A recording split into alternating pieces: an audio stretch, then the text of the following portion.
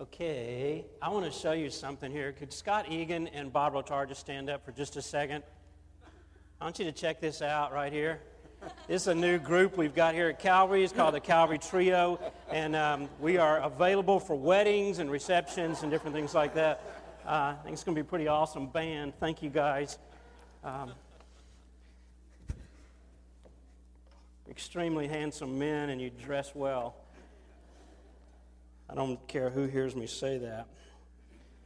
Hey, let me, before we kind of dive in, I just want to share my heart with you. And I know I'm that generation of people who started coming around church and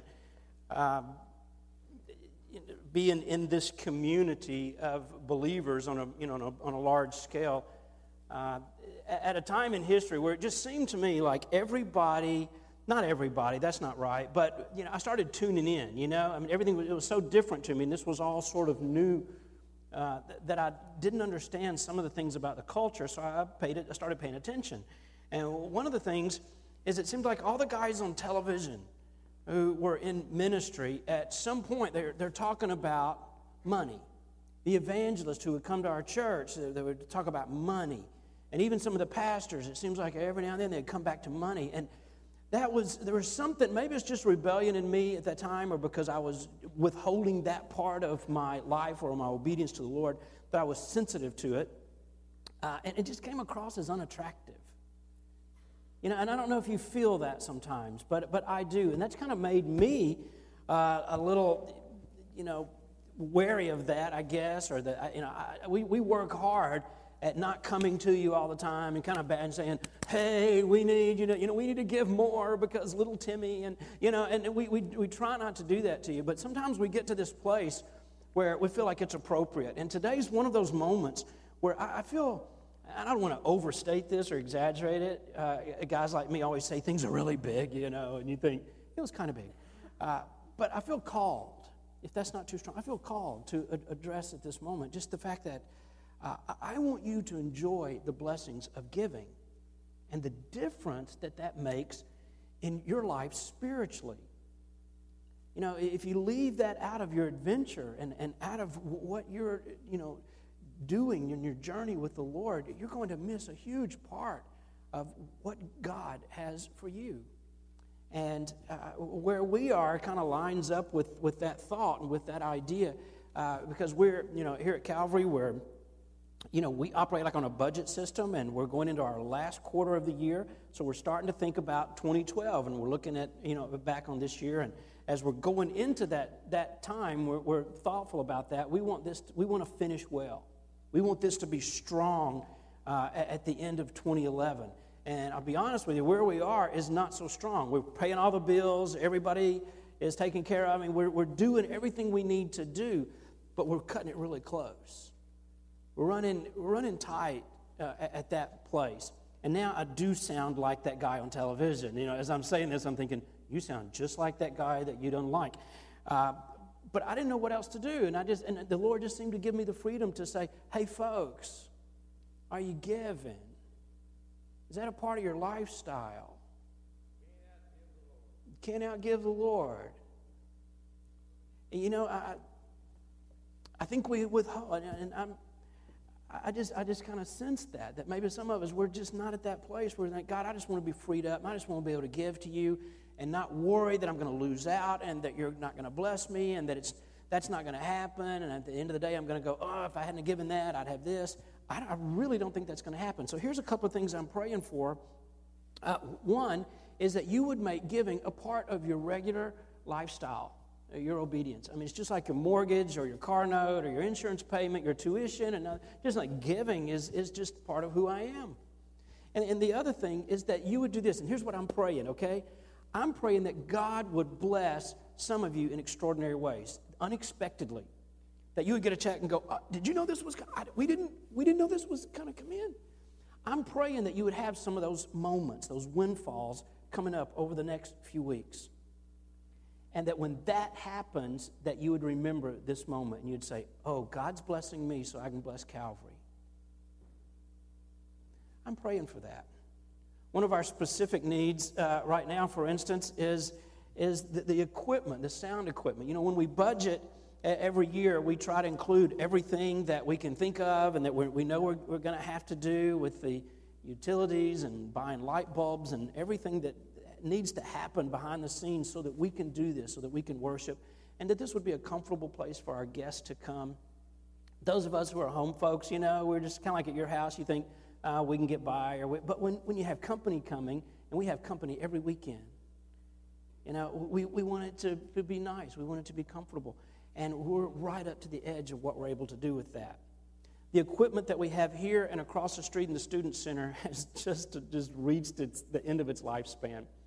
And we are so creative, believe me. We have patched things and borrowed things from other churches, and we've fixed stuff and used equipment, and we've just kind of gone as long as we can, and we just keep going up to that and keep going up to that. And this stuff, there's just some things that in the next few weeks you're going to hear me with. I'm going to be in a megaphone, or the band's going to be just coming out because you can't hear them.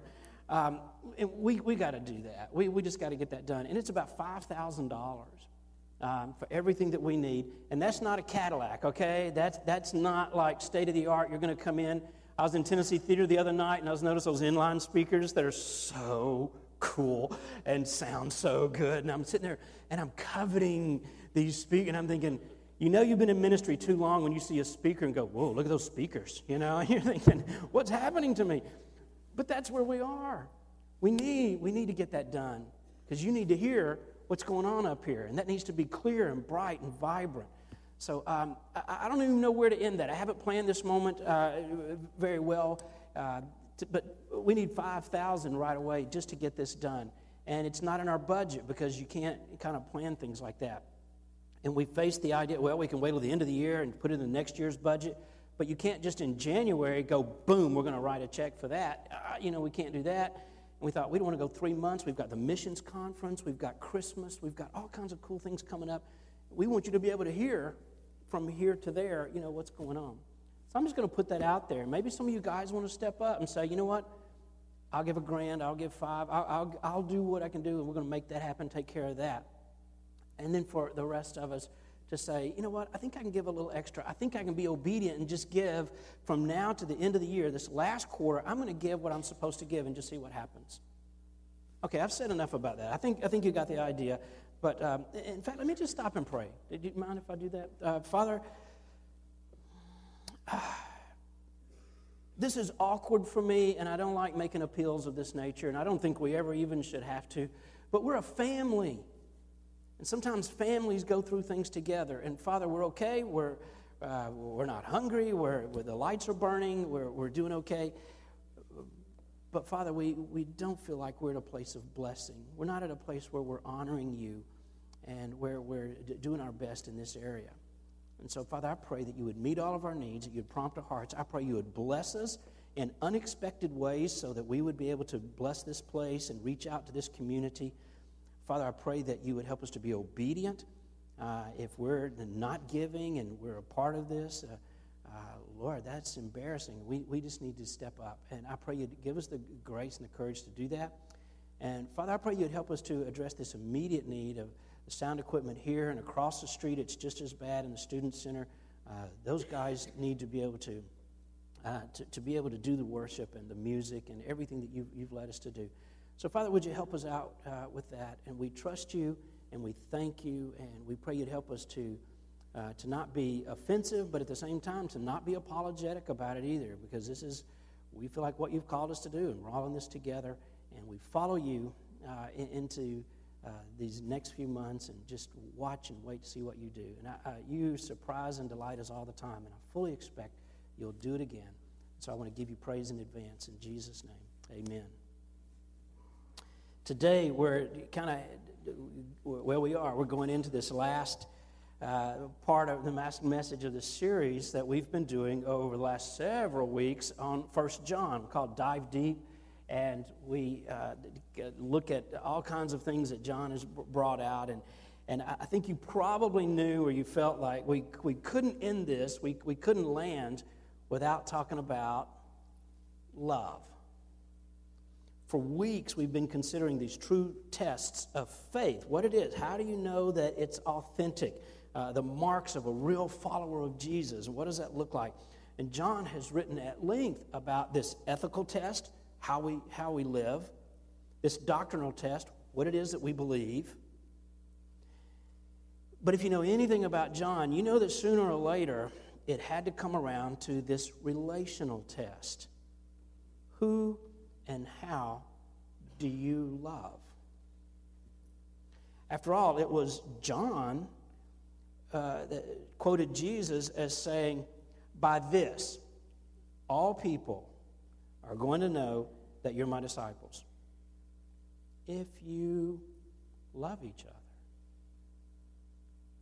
And I don't know if that sounded revolutionary at the time he said it, if the guys around him were trying to outguess him or think ahead, like, how will they know? How will they know we're the real deal? How will they know that you are genuine? If we do this, if we do this. No, if you just love each other. That is so rare and so beautiful, so unique in our culture for people just to love each other in a place like this, in a context like this. He said that by itself will get their attention. John he was described as the apostle of love. I like that. Doesn't that have kind of a vibe to it? Like, what's the guy, Barry White? "Oh, this is John, I'm the apostle of love." And I get that feeling. But his reputation was so centered around, he was just known for being loving, and that was his theme of his ministry, that they called him the apostle of love. I just think that would look cool on a chariot sticker, or somewhere where he would keep that, maybe on a T-shirt or a robe. In fact, ancient tradition says that even when John was an old man, that they would go to his house, the elders of the assembly would carry him down to church, and they would sit him down. In that day, they would stand at some moments, and then they would sit for the preaching. The preacher would sit down to speak. He would stand for other things and then sit down. It was kind of backwards in the way we do it sometimes. But John would sit down, and everyone else would sit down, and he would look around and say, "Dear children, let us love one another." That was his trademark. That was his signature. Everybody knew, here he comes. They've gone to get him, and they've carried him in. He was so dear to them. There was such an affection there. They'd sit him down, and then they'd wait for it. And from the oldest person in the room to the children in the room, they would all lean in as John would say, "Dear children," and he would look around the room because he was the oldest guy there. He was the only guy there who knew Jesus personally. I mean, he had this one-on-one experience. He's the last man standing. He said, let us love one another. That's the trademark of his ministry. So it's not surprising that we're going to talk about love this morning, and I'm sure we'd all agree that this is the essential thing to diving deep as a Christian. I've heard that, and I grew up in this generation that, oh my goodness, every movie and song I've ever heard is all about love. But what is it? What is love? I grew up with a different concept of it. To me, it was always related to a feeling. I don't love you anymore. I do love you. I might love you. I think I love you. I'm falling in love with you. It was all about this kind of a mysterious thing that was related to emotion. But what is it? And why is it so important? What does it look like to live a life of love? And if that is possible, how do I embrace it? Not just observe it, but how do I do that? How do I do it? Well, those are questions that a lot of you probably asked before this morning, whatever our background is, whether you're a Christian, whether you're not. So let's dive into John's letter and see what we can learn about love. And what we'll do today is to begin in 1 John chapter 2, and you can just go ahead and find that and look at the 9th verse. But we've pointed out earlier in this series that John structures his letter in a unique way. You see, for instance, when I prepare a message, or maybe you prepare for a term paper or for a presentation at work, I do it in kind of a linear style. Point A, the ethical test, A, B, C, D. Point 2, the doctrinal test, A, B, C. Point 3, the relational test. And I kind of lay it out, and I fill in that skeleton, and flesh it out, and then there it is. John really doesn't do it like that. He kind of lays out his letter in this revolving sort of style, this fashion where he introduces these three themes, and then he comes back to them again and again. He'll touch on it and come back, and he just kind of weaves that in and out of this letter over and over, and every time he brings it back up again, he dives a little deeper and dives a little deeper.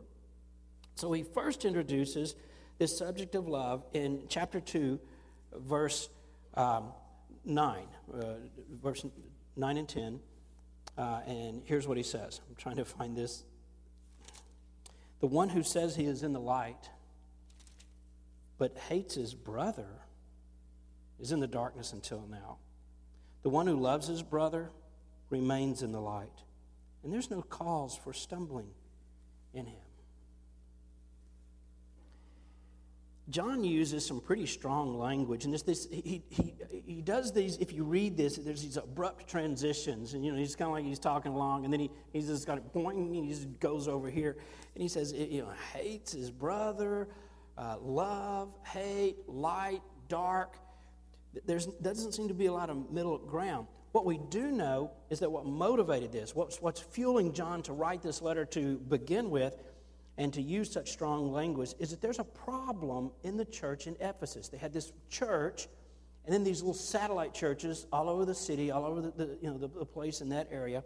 And John is writing as a pastor to those congregations in the church. And we don't know the details. We don't know specifically what was going on.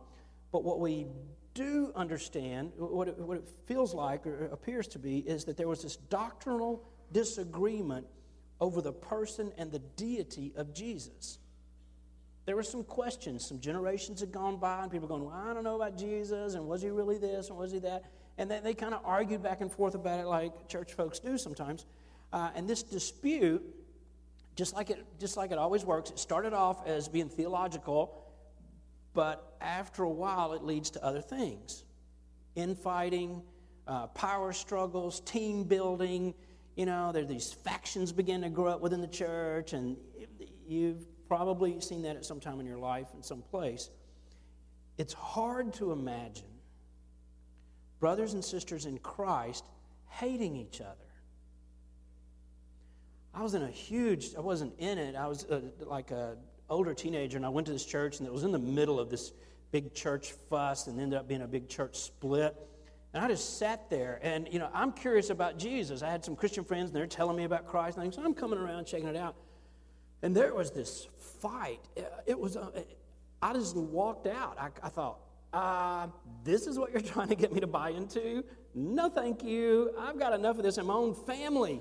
I don't need this. I don't need to come here and just see it 10 times bigger and engage once more into something like that. I could not believe that. It must have been pretty serious, whatever was going on there, for John to use this kind of strong language. It's disappointing to me to learn that the church was already having problems at this point in history. Isn't that something? John was a contemporary of Jesus. He saw him and knew him and talked to him and hung out with him. And before John's life is over, the church is already going through these kind of situations. If there's anything that disappoints me even more than that, I guess, is to realize that 2,000 years later, we still don't get it right. The church still struggles with unity and with lack of love. A church asked me to come help mediate a difference they had, and I've never stepped into a room any colder or more polarized than I was in this situation. And you could just see the people, somebody on this side of the room would say something. And while they were saying it, the other side of the room would go, and they began to whisper. And you could tell what was happening. They weren't hearing each other. They were just mad. They just wanted I just want my way. I just want it to happen like I want it and to unfold. And that's it. And you've maybe never seen that, or maybe you've been a part of it. You know how distasteful that is. Let me ask you this. Let's bring it down to a kind of a more personal level. If someone were to ask you, how are we doing relationally here at Calvary? Or at maybe you're a guest at your church. How would you answer that? On one hand, there's a lot to be excited about.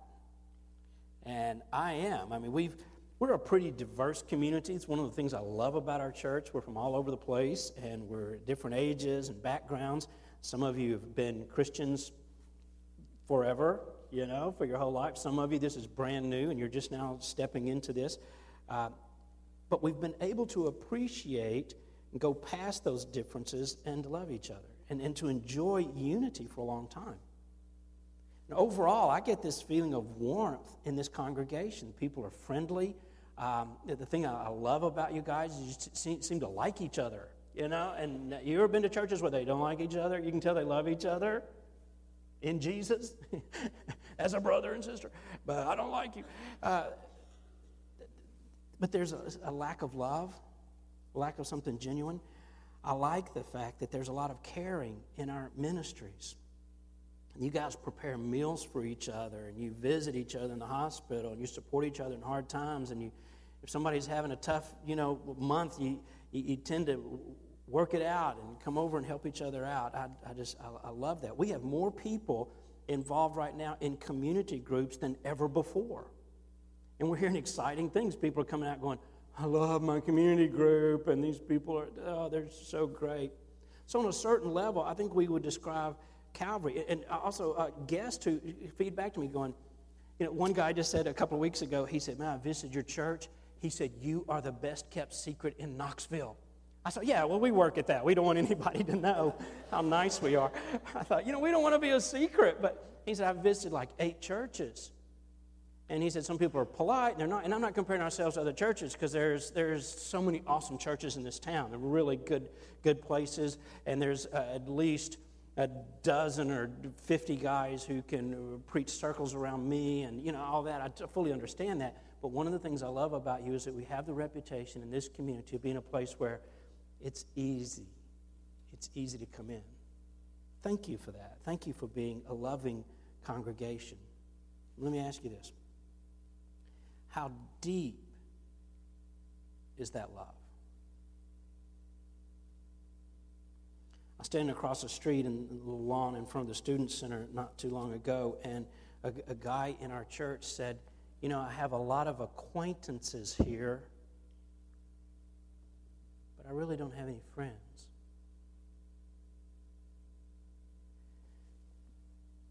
That bothered me.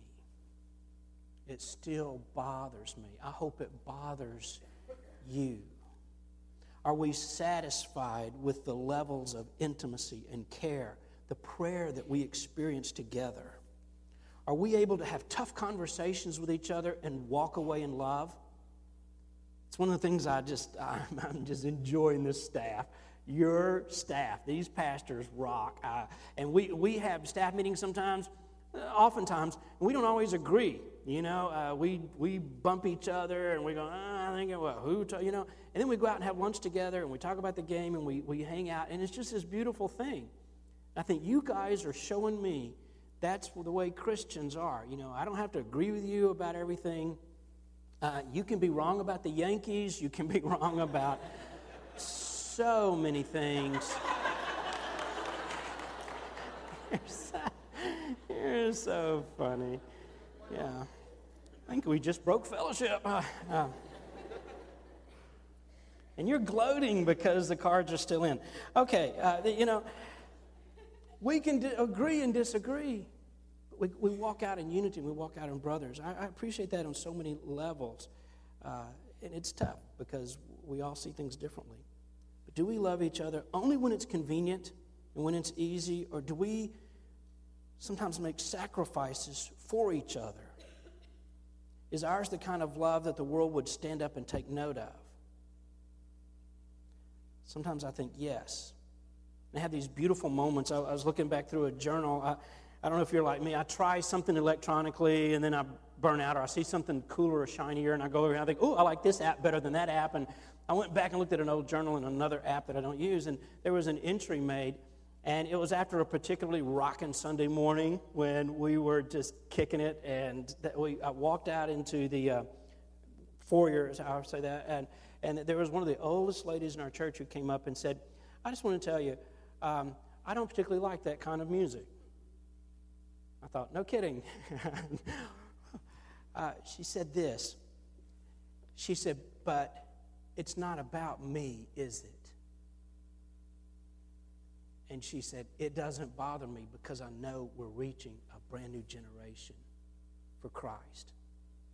And they like it, and it communicates to them. She got the biggest hug I think a pastor could ever give. I just loved that moment, and I loved her, and still do. I just thought that was a beautiful way to say, hey, I'm willing to sacrifice my preferences so that we can love somebody else. You get the sense that John isn't just talking about coming to church and putting on polite smiles and giving friendly handshakes and token displays of unity. John's writing about a love that is distinctive, that it's weird, it's unique, it's strong. It's different from any church love is different from any kind of love I've ever seen anywhere else in the world. And John's calling for that deep kind of love.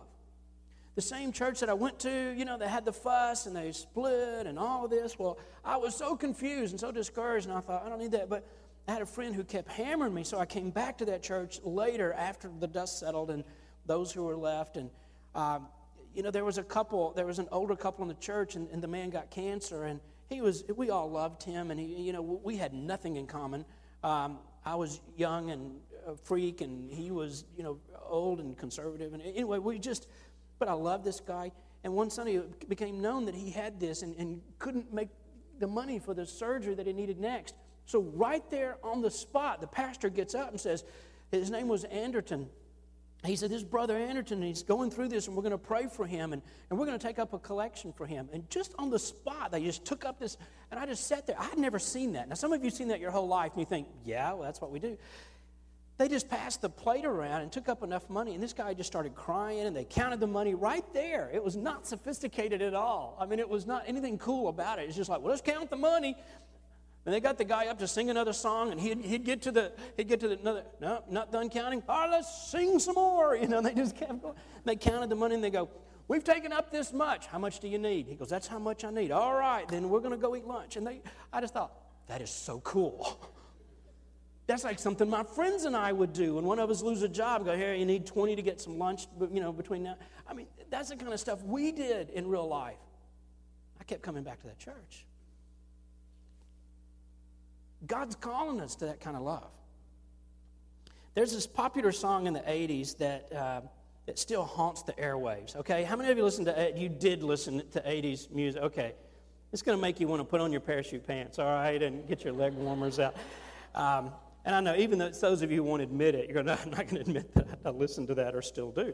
I think it began, in fact, this song was from 1984. It was the number one song in both the U.S. and in Great Britain on Billboard magazine. It's listed as one of the top classic rock songs of all time. Not in my world, but it turns out there were a lot of number one songs in the 80s that were about love, okay? I don't know if we just felt loving during that generation or what, but it began in 1980 with Queen singing A Crazy Little Thing Called Love, okay? And Diana Ross and Lionel Richie followed up with Ode to Endless Love. I think we did that in our wedding. REO Speedwagon promised, Keep on Loving You. Joan Jett announced, I love rock and roll. Tina Turner asked the question, what's love got to do with it? Stevie Wonder raised the possibility of a part-time lover. Don't think he was reading 1 John. Huey Lewis in the News reminded us of the power of love. I mean, there's so many more. I'm not even going to mention it because some of you think, I'm feeling so cheesy right now. But the song played more often than any of those songs. It's coming up on like 30 years later. I told Josh, our tech guy, I said, when I say this, when we put it up, you're going to sing it for the rest of the day because it gets in your head, and that's what's going to happen to you. It's by a band called Foreigner, and it's this: I want to know what love is. I can barely read this. I want you to show me. I want to feel what love is. I know you can show me. I mean, it's just, people want to know what love is. They want to see it and feel it and experience it. And I don't think it's just something that was expressed in the 80s or just by that song, but I think that defines it pretty good. What exactly is love? Well, John speaks to that question the second time. He raises this topic in chapter 3, verse 16. He says, this is how we have come to know love. He said, I'll tell you. He laid down his life for us. And we should also lay down our lives for our brothers. Wow, the first thing that strikes me is that according to John, we find out love actually isn't something you feel or something you say. Love is something you do. It's an action. Jesus laid down his life for us. And just to be sure we don't miss it, John tells us again when he comes back around to this topic in the next chapter, in chapter 4, he says, this is how God showed his love for us. He said, just so you make sure you get this, he sent his one and only Son into the world that we might live through him. God didn't just tell us, hey, I love you guys. I love you. He showed us by sending his Son into the world. And based on what we find here in 1 John, I began to think about what would be a definition of love? If you ever looked at the dictionary, it's long, and you're not sure when you walk away. But I think it's something about this.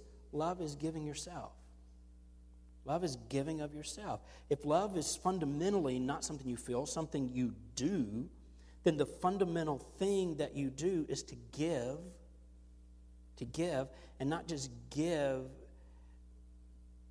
but to give something personal and precious. Some of you begin to contribute to this ministry, and I know it's not always easy. I know there's times you're looking over here at something that you would rather have or to buy for yourself or your kids, and you think, yeah, but God's called me to this. Love is when you make that sacrifice and give. Because we're members, you know. Every time you write that tuition check for your kids, you're showing love. Every time you give of yourself in any way, that's more what love is than saying, I love you 100 times. God gave. The primary expression of his love was an act of giving. And he gave his most valuable thing, his Son. Jesus gave his life. We have lots of homeless folks to come by here, particularly during this season, and we try to take care of them and give, but I know sometimes that you feel like, I love this guy and I'm going to give him $5. I mean, that's an act of kindness, but it's not necessarily an act of love. You see, an act of love would be to say to that guy, hey, can I give you a ride? Why don't you come to my house? Why don't you come live with me? I'm going to help you get a job. I'm going to get you on your feet. One day you pull it all together. I'll be the godfather of your children. I'll pay your child's tuition one day. If you just think, whoa, you're going way. That's what love is. I think that's what he's talking about. When we realize that loving somebody, particularly like in this context or illustration, a homeless person, we don't do it just to relieve our guilt or to show how compassionate I am or to make my life a little more interesting. That's not love. Because love isn't about you. It's always about the other person. It's always about doing something good for somebody else. So we might say that love is giving of yourself for the good of others. I think that's maybe what John had in mind when he was talking about love. But even that definition, I think, it's not quite there yet. It's not strong enough. It's not distinctly Christian. Something's missing. So when we look again at John's letter and we realize he wasn't finished with his definition of love yet. Look at chapter 4, verse 10. Love consists of this: not that we loved God, but that he loved us and sent his Son to be the propitiation for our sins. This is this remarkable thing about God's love, is that he extends it to people who weren't really interested in it. Romans 5:8 says that while we were yet sinners, Christ died for us. People who wanted nothing to do with him, he said, they're my target. They're who I want to love. And just like Adam and Eve before us and every other human being, we turn our back on God, and he continues to pursue us. He continues to try to get our attention. And then when he found us, he laid down his life for us, and he did that while we were in the very act of sinning against him. So we can add a phrase to this definition: love is giving of yourself for the good of others, even for those with whom you have differences. Even with people you don't like. To say that we had differences with God is putting it a little mildly, isn't it? But I want this definition to work in practical situations that we're likely to find ourselves in this afternoon and tomorrow and the next day, because the point is we don't get to choose who we love. We're not called to love only the people who are like us or who we agree with or who ask for our love, who appeal to that. No, we're called to love those who are different from us, who disagree with us, and even those who may be actively against us. And I told you when I first started coming around a church community, I was a freak. I didn't look like any of the people in that particular place. I didn't act like them or talk like them. It was just different. And some of the people who loved me, when I say freak, I hope you understand the language. I wasn't like in a circus or something, but I was just like a leftover hippie. And I just came kind of bebopping in. And the guys who loved me in that church were coat and tie guys. You know what I mean? They were all dressed up. They're in a suit and they would reach out to me. And at first I was a little uncomfortable. And it's so odd that the guys who you think you stereotype, well, they're just, they're the suits and they were the most loving guys. And I, the generation that sang about love with every song and we're just really gushy about it, I was the one going, I don't know. I just want to be with my friends who look like me and act like me. But I began to warm up with them, and they broke down my resistance and just loved me. And just loved me to Jesus. I think that's remarkable. There was a pastor from Oxford named Vaughn Roberts, and he put it this way. I like this. When you love people who are like you, that's ordinary. When you love people who are unlike you, that's extraordinary. When you love people who dislike you, that's revolutionary. And that is the kind of love that John's calling us to. That's the kind of love that the world's waiting to see. Look in chapter 4, verse 7. It says, "Dear friends, let us love one another because love is from God. And everyone who loves has been born of God and knows God. The one who does not love does not know God, because God is love." Notice he doesn't say love is God, and I don't want to break that down too much, but what he's saying is it's not, the idea I was brought up on is it doesn't matter who you love or what you love as long as you love. All we need is love, sweet love. John says, no, I'm not going to deify love. I'm not going to deify that. He doesn't say God is loving as if that's just one of his attributes. It's really nice that God's so loving. And no, what he's saying is his very essence, his nature, his character is love. And every other aspect of God, his wisdom, his justice, his judgment, his mercy, his goodness, all of those things that flow out of him, all those attributes are just ultimately expressions of his love, of his love. And the song says, I want to know what love is. I want you to show me. I think that's what people are waiting for. I think that's what your friends and your family are waiting to see if it's real. There are members of my family, it took me a couple of years for them to see it was real. It took my friend, who was really interested in me coming to Christ, 2 years from the time that he started walking with Jesus until I did. And it wasn't that I was watching him like a hawk, but I was very much aware of the difference in him, but I didn't buy into it right away. And I waited to see that it was real. And he just kept showing me that and showing me that. I think it happens in practical, everyday ways, and that's what I want you to experience. It happens in extraordinary ways and in big ways. But, John says, he addresses that in chapter 3, verse 17. He says, if anyone has this world's goods and sees his brother in need, but closes his eyes to the need, how can God's love reside in him? That's pretty strong. In verse 18, he says, little children, we must not love with word or speech, but with truth and action. I think it's very specific about love being practical, not just talking about it. It's not just words.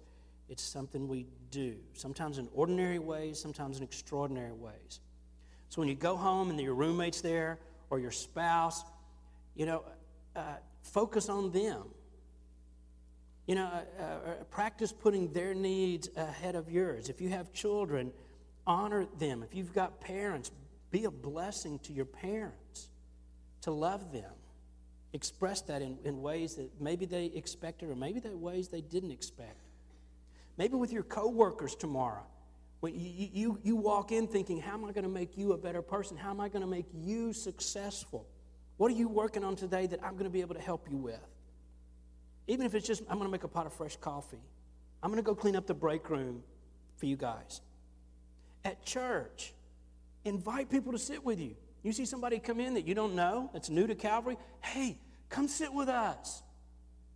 And I love this. There was a lady who was visiting our church, and she just got transferred here. She's a nurse at UT Medical, and she came to visit, and she was all alone. She goes, I don't know anybody in this town. So we waited after church, and we met her when we were greeting guests. And then after church, we saw her out here, and she's just kind of standing there. So we went up and said, hey, would you like to go out and eat lunch with us? And I promise this is true. Standing right in front of the preschool, the nursery area, she starts crying. I'm going, it's okay, you don't have to. Not a problem. She goes, no. She goes, my one anxiety about moving to Knoxville, my big thing here is that I'm leaving all my friends and my family. And she goes, I just feel so alone. And she goes, last night, Saturday night, I just thought, I'm not even going to go to church because I just don't want to be the stranger. And she says, I can't go eat lunch with you because another one of your members has already invited me to lunch that I just met, and I'm going with them. Okay. She said, I think I'm going to like this town, and I think I'm going to like your church. Folks, that's what love does. That's what love does. I think it would be a wonderful thing if we showed that kind of respect and that kind of love and that kind of outreach where it's characterized by what we do and not what we say. Every church in Knoxville today, every church everywhere is going to be saying, I love you today to somebody, And I'm thankful for the diversity that we have in our community, and I challenge you, let's stretch each other. Let's love each other in an atmosphere of respect and of honor. Let's try to outdo each other in who honors who the most. And let's take advantage of the opportunities that God brings us. I think another practical way to love each other is especially relevant to us right now is this command to serve one another. 1 Peter 4:10 says, every one of us use the gift you've received to serve other people. Love is this act of love. And to appreciate that. When a children's ministry volunteer is downstairs right now in kid stuff, teaching your child another character quality, another verse, people in the nursery right now, and they're holding your baby and caring for them. Wednesday night at cafe, volunteers are going to make sure that you've got something to eat or drink and that you're comfortable and that your dishes are washed and clean at the end of it because you had a delicious meal. And, when they do that, it's an act of love. Most of you probably have no idea, on a cafe, who fixed that meal. You think, and I don't even know, it's just really good. It's some people who love you, and they don't even have to know you for you to know who they even are. Isn't that beautiful? I just love that, and I love that you're those kind of people. Let's pursue unity and this bond of peace through love. Let me ask you this. Where are you serving? If you're a member of Calvary, in what ways are you giving yourself to your brothers and sisters here? Can I offer just a paraphrase of a verse that we looked at earlier? If anyone has a gift and sees his church in need but does nothing to help, how can the love of God be in them? Dan, that's pretty tough. Yeah, it is. If you want to dive deeper in your faith, you got to get closer to your church family. The best thing you can do for yourself and for this body is just to serve somewhere. Don't just come sit and watch the show. Serve. Can I encourage you to do this? You think, oh, where does that start? I don't know, but I had this idea, and you decide where it fits for you. Why don't you just make a decision today? I'm just going to make a commitment. I'm going to serve my church 2 hours a week.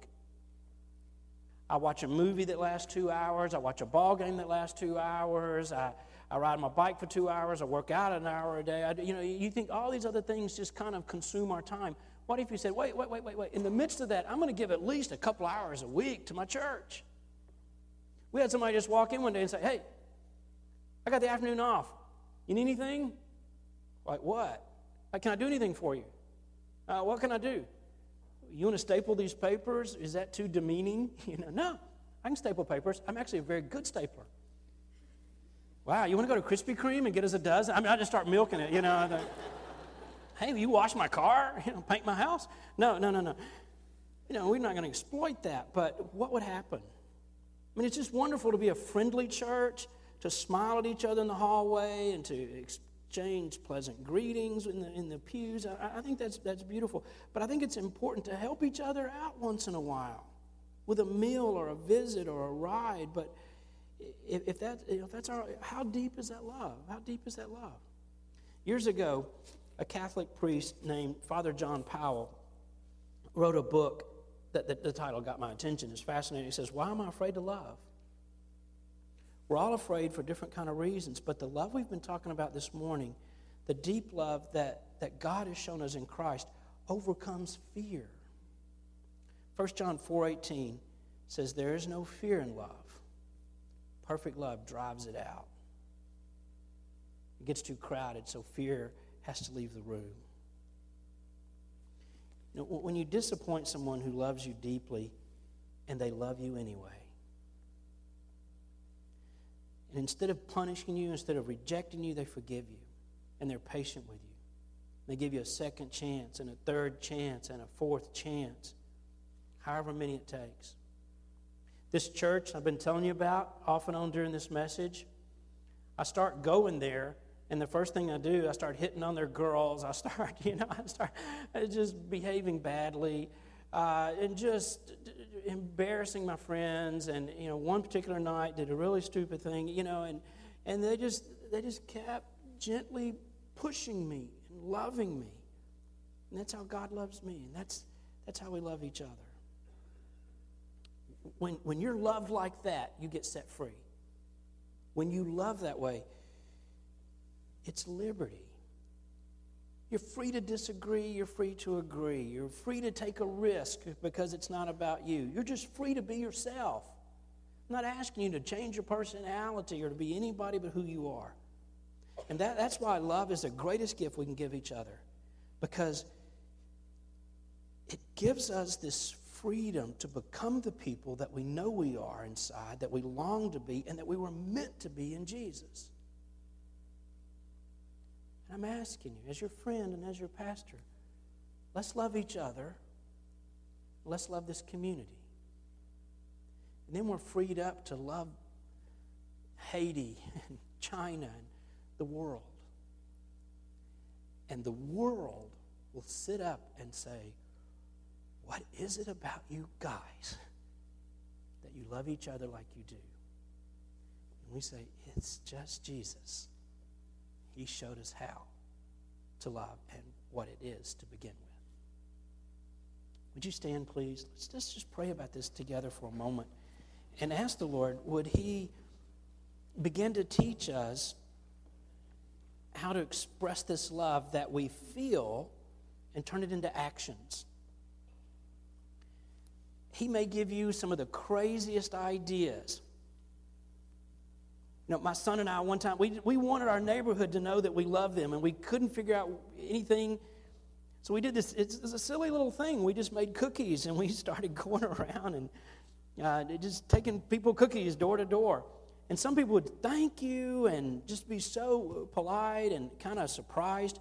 Other people would be suspicious and shut the door and refuse the cookies. I mean, it was just, it was a great conversation later that we said, isn't it funny the different responses that we got when we're just trying to do something innocent and loving? I don't know what ideas God may lead you to have about this. I don't know where this is going to land with you, but I hope that you'll begin to get creative and think of ways to love the people around you. And let's watch what that turns into. Father, I pray that you'd help me to be more loving. I'm afraid I talk about it a lot more than I do it. And that makes it cheap and shallow and somehow not genuine. Would you help me to be a more loving man, a more loving husband and father and pastor and friend, a more loving citizen in this country and in this town? Show me how to love. Show me what to do today and this week to make it real. Father, help us to love like you love us, for your glory, for Jesus. He might be famous in this place, that he might be lifted up, glorious in our town, because of the testimony of this church, because we love.